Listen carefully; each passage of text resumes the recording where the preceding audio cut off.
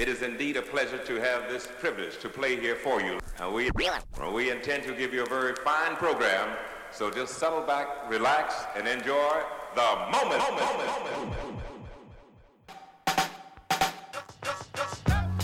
Welcome back to another special edition of Mic'd Up on Ohm Radio. This is your daily COVID-19 news update for Low Country listeners. I'm your host, Mika Gadsden. Today's date, it's Friday, April 3rd, and the time of this recording, it's 5:17 a.m. Today I have another information-packed show for you, featuring my interview with the Post and Courier's investigative reporter, Avery Wilkes. I really want you guys to listen to that, so please stay tuned after our news updates. Yesterday we hit another major milestone concerning COVID-19. It's a grim milestone, but one that we need to talk about. For the first time, the coronavirus is in all 46 counties of South Carolina. DHEC released new numbers this afternoon showing 261 cases statewide, including 5 additional deaths. Those deaths occurred, according to DHEC, in elderly individuals who had underlying health conditions. Overall, the number of cases has risen to 1,554 in South Carolina. DHEC has also released this video of a heat map showing the spread of the virus. That news clip came courtesy of WLTX, the CBS News affiliate from Columbia, South Carolina. As of yesterday, April 2nd, 4:04 p.m., DHEC is reporting 1,554 total positive cases for COVID-19, and unfortunately, that means that there are 31 deaths attributed to the coronavirus here in South Carolina. So 1,554 confirmed cases for South Carolina, 31 deaths. Those numbers just continue to illustrate the severity of the issue that we're all up against. We're seeing our local lawmakers, our government officials, just jump into action. Yesterday, that was very visible. Here's what our local county council was up to yesterday. Charleston County leaders say they are working to support those on the coronavirus front lines by providing personal protection equipment. And this personal protective equipment has gone to healthcare facilities as well as first responders. Charleston County Emergency Management Director Jason Patno says the county is working with MUSC, the National Guard, and the South Carolina Corps of Engineers to form contingency plans in the event hospitals become overwhelmed. To develop plans to identify alternate care facilities should they see a surge at their primary locations. Patno says the county is also taking steps to lower the risk for first responders. Additionally, since the onset of COVID-19, our 911 center has been screening calls in an effort to help protect our public safety first responders. Patno says the county is screening agencies requesting personal protection equipment to ensure everyone is able to get supplies. We're asking them 3 questions. What is your need? What is your stock on hand? What is your weekly burn rate? Shout out to Riley Benson with that bit of reporting. He's reporting from our local NBC News affiliate here in Charleston, WCBD News 2. I want to shift the focus right now to our school districts. Berkeley County yesterday released a statement a little bit late in the evening. Here's the superintendent of Berkeley County School District, Eddie Ingram, with a statement for parents. Good evening. When South Carolina Governor Henry McMaster ordered our schools to be closed several weeks ago, we knew that we could be faced with the challenge of an extended closure. What we now face together as a society is not easy on anyone. However, you have our promise that Berkeley County School District will continue to be as proactive as possible. We will continue efforts to provide high-quality instruction for our students and, where necessary, meet some of the essential needs of our families. On Friday, we will have a teacher workday. Unlike our other work days this school year, this will not be an e-learning day.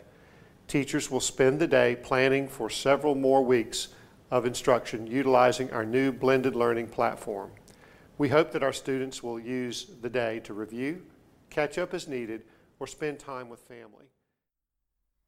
That was Superintendent of Berkeley County Schools, Eddie Ingram.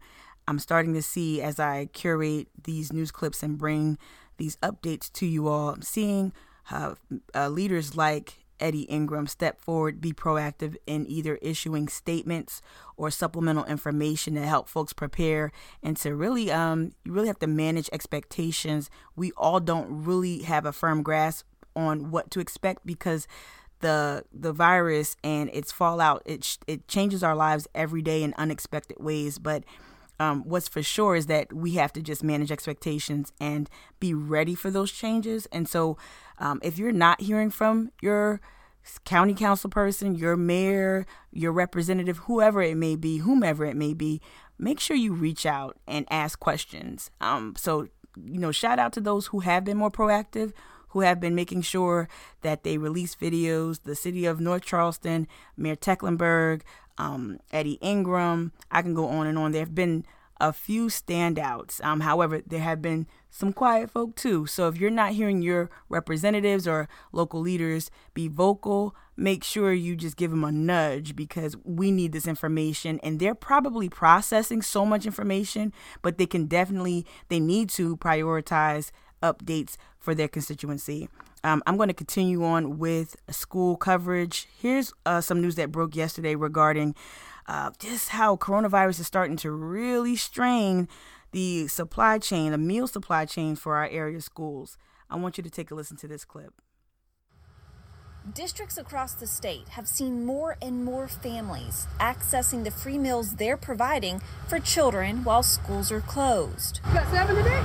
The demand is growing, I would say, daily. For the Mars in the top. A 6% increase each day in Charleston County. The Lowcountry's largest school district has distributed more than 62,000 meals per week since schools closed. We just need to be thinking about what happens if we get to a point where the staffs that are in place can't continue to do their work, how we're going to then fill those gaps. Gaps in staffing and the supply chain.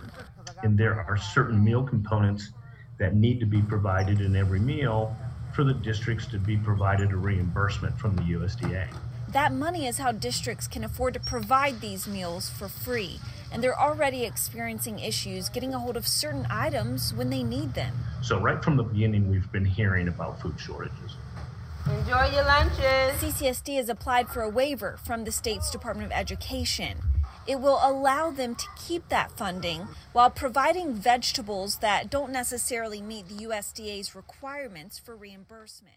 Shout out to Caitlin Stansel from WCSC Live 5 News, our CBS affiliate here in Charleston. I'm going to keep you updated on that story. We know that these meals provided by our education leadership, they've been vitally important to families. They've provided a lot of relief. So I encourage you all, if you're receiving these meals or benefiting from them or know of a family or household that has access to these meals, and if you hear them, have questions, and just make sure that you let them know this little bit of news that you just heard regarding how the food supply chain may have already been interrupted, and how our local officials, like the voice you heard during that clip was the director of South Carolina Department of Education's nutrition programs, Ron Jones. You heard him say that they've already experienced interruptions and had to improvise with what vegetables and items they'd had to include. So if you hear someone expressing frustration with that, encourage them to maybe refer to this clip or do a little digging or reach out to the South Carolina Department of Education for some additional answers. I'm going to shift now to some breaking news that occurred yesterday. So yesterday afternoon, Jamie Lovegrove from the Post and Courier broke a story regarding our Congressman James Clyburn. Congressman Clyburn has been tapped by House Speaker Nancy Pelosi to lead a select committee that will oversee the COVID-19 response. And to be quite honest, he looks like he's already assumed that leadership position. Again, like other leaders, we've seen him more at the forefront of a lot of this national news, specifically during the crafting of the stimulus package. And earlier this week, he and Senator Lindsey Graham participated in a call that was facilitated by AARP. It was a Q&A phone call where they fielded questions. Both Congressman Clyburn and Senator Graham fielded questions from concerned constituents. Take a listen to what they had to say. This Q&A was hosted by South Carolina AARP. People could call in and ask questions, and the entire conversation was streamed online. It covered a lot of ground. $2.2 trillion is in this bill. It's the largest expenditure in the history of the nation, It's larger than the New Deal. That's Senator Lindsey Graham talking about that federal stimulus package. Here's how that affects you. Everyone making less than $75,000 a year will get a relief check. That includes those on Social Security and disability. Representative Jim Clyburn said those government beneficiaries who haven't filed a tax return in recent years will still receive that money as a supplement to the checks they normally get. But they can fill out an abbreviated tax return to get that money faster. The best thing to do is what Congressman Clyburn said, was fill out one of these short forms, and that will speed up your check. A lot of people calling in had questions about whether they qualify for unemployment. Now the government is handing out more unemployment money for longer and to more people. Those who are self-employed individuals, independent contractors, gig economy employees, and individuals who are unable to start a new job or contract due to the pandemic all qualify. Senator Lindsey Graham mentioned the New Deal during that audio clip, courtesy of WSPA News 7, and that reporting was by Ann Maxwell, so shout out to them. But didn't Clyburn sounded like a throwback to like FDR or something like that, like a Ken Burns documentary audio clip? He sounded so statesman-like, a throwback. He is a classic for sure. I'm going to pivot now to some more local news, and that is my exclusive interview with Avery Wilkes. Avery Wilkes from the Post and Courier did an exceptional job with the local story regarding Clarendon County. And so the title of the article that was published yesterday, I believe, rural Clarendon County is suddenly a South Carolina coronavirus hotspot. Nobody knows why. And because this is more reporting on rural issues and more rural pockets, rather, throughout South Carolina, I really wanted to zoom in on that because I think those areas are areas to watch. And I wanted to make sure that I wasn't arriving at some faulty conclusions about why rural pockets might jump out as hotspots for coronavirus. And I didn't want to make any assumptions about the populations there. And I don't want listeners to arrive at conclusions that are not founded on anything factual.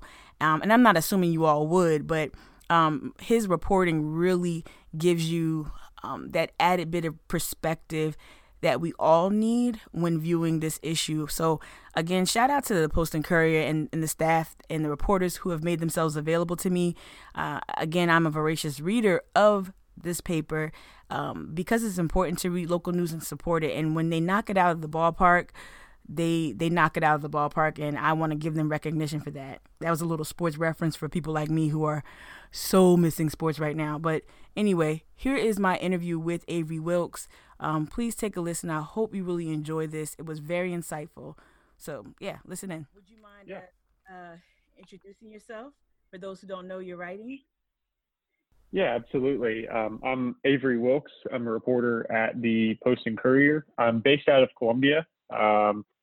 I've started here in January covering statewide issues and sort of doing bigger projects and investigative work at the Post and Courier, as well as some local stuff here in Columbia.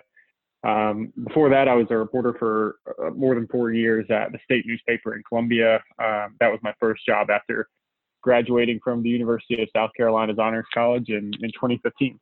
Wow, that's a very commendable resume, and I think it's your investigative chops made it so important for me to speak to you because of that discipline. So you're here, you're writing for the Post and Courier based out of Columbia, but you recently made news with your piece on Clarendon County. Can you tell me more about that piece?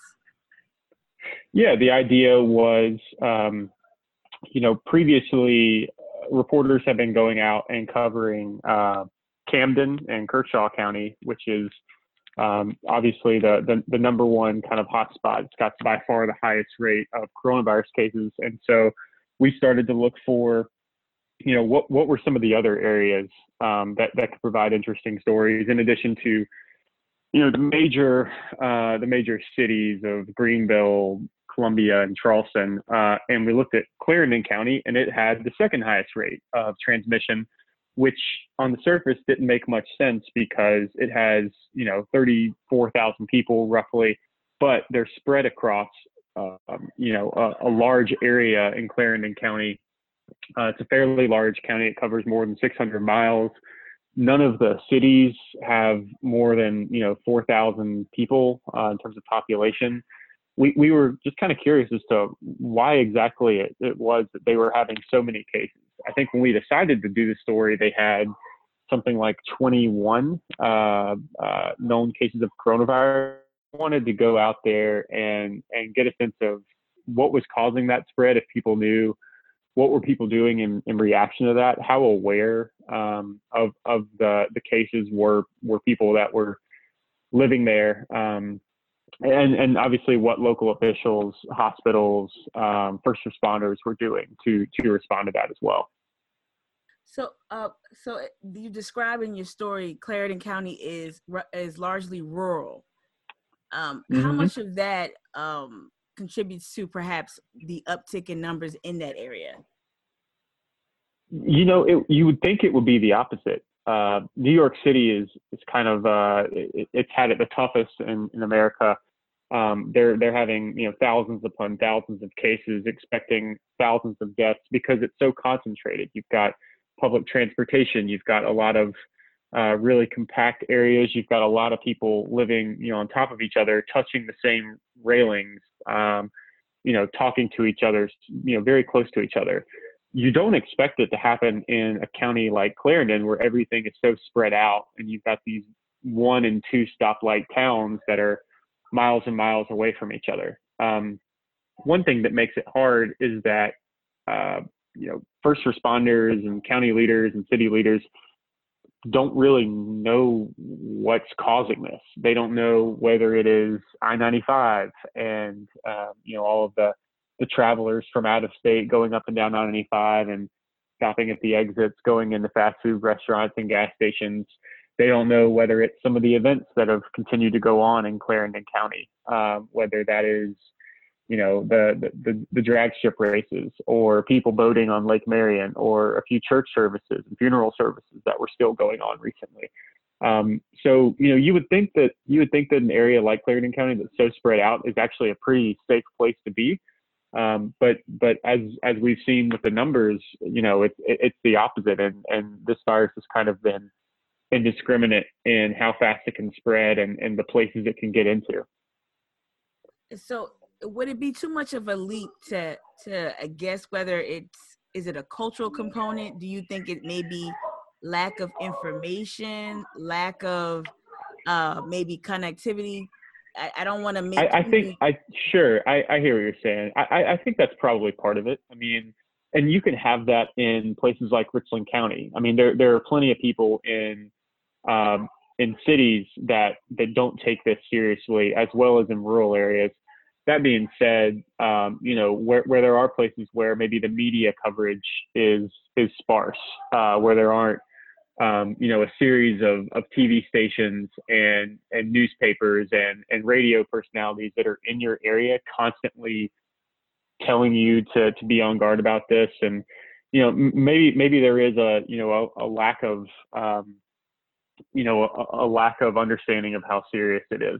When I talk to people, it was kind of like these precautions are something that's being forced on them, that they don't see it, in their community. It's kind of, one person, a state representative, told me it was kind of an invisible thing, and that's what's made it so tough. When there's not that many people concentrated in one area, it can be easier to, just ignore it as something that doesn't affect you, even though you may have it and be asymptomatic. I think it would be fair to guess that a lack of information and a lack of media coverage and attention might have contributed to it.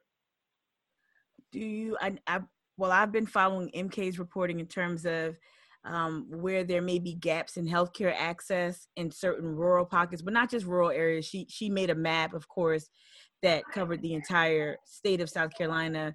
Do you think it's lack of healthcare access will play into the numbers and the surge in reported cases? One trend that we noticed early on was that some of the counties that didn't have any cases were also some rural counties where hospitals had closed or where hospitals were far away. Obviously today, with this afternoon's update, that changed, and all 46 South Carolina counties have cases. It's clear that the ability to test has affected the numbers, not just in South Carolina and in rural counties, not just in America, but really across the country. And as testing has gotten better and become more available, we've seen spikes in numbers. It's one of those cases where, the numbers may tell you that this area is a hotbed and this area is not, but in reality, that might just reflect a lack of testing in one area versus another. Clarendon County does have McLeod Health Clarendon. They've got a big presence there. They had, drive-through testing. So it's possible that their numbers are higher than they would be, if that hospital wasn't there and there wasn't that availability of testing. So, actually, it is one of the rural counties that does have a hospital that's doing that kind of work. That's reassuring to hear that part. Were there any folks in the area rather, that you found were trying to be maybe disciples or not disciples, I'm sorry, that's the wrong word, trying to evangelize the folks, I guess that's the word I was looking for, about the harms and the risk? Was there anyone that was like, hey guys, we got to pay attention to this? Absolutely. I mean, Manning Mayor Julia Nelson, she was to me the strongest voice. She's been on, she's running 3 social media accounts, her personal profile, the town's profile, et cetera. And she is pleading with people to take this seriously. The county administrator, David Epperson, absolutely pleading with people for weeks. They're shutting down what they can. They're discouraging private events that are going on, even though they may not have the authority to shut them down. There are probably some local advocates that are doing that as well, but certainly the mayor and county administrator, they were very adamant that people need to take this seriously, and they've been frustrated that people aren't doing that so far. Actually, the county council chairman as well, and all of the town mayors of Paxville, of Somerton, Turbyville, and Manning, they all wrote a letter and posted it and disseminated it, at the end of March, stressing how serious this is, begging people to pay attention. And I think that sunk in with a number of people. Just seeing someone on the street and letting them know how serious it is seems to have worked. But for others, the proof is in the pudding. People have been gathering at Lake Marion, basketball games at some of the pickup courts and things like that. Those have still happened up until last weekend. So certainly there is definitely a concentrated effort to discourage that, and it's kind of gradually taking hold as these numbers become more prevalent. Yeah, and with the governor issuing even more measures and mandates via executive order, I'm sure like the recreational activity will probably come to a halt. Judging by what's come down this week. Well, thank you so much for your time. And where can folks find your reporting or any content that you have?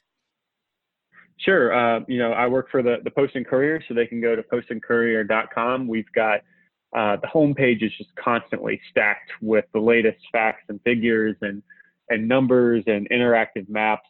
And they, the team at the PNC has really done an incredible job. I'm super proud to be a part of it. I'm also on Twitter at Avery G. Wilkes. So. Thank you so much, Avery. And bravo to you and your great investigative reporting. I look forward to reading you as we all get through this crisis. Thank you.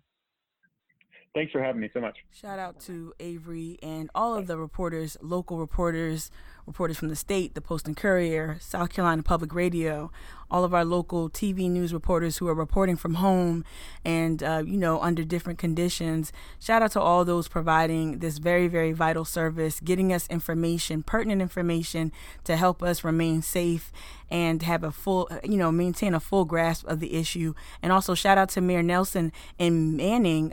It's great to hear local lawmakers, again, be proactive, be very vocal, and out in front of this issue and trying to keep their constituencies safe. So, again, if you're not hearing from your local leadership, make sure you nudge them a little bit and encourage them to step up a little bit more. That's the activist in me, encouraging you to be a local activist. But thank you so much for listening to Mic'd Up today. As always, you can find me on social media at Mika Gadsden on both Twitter and Instagram.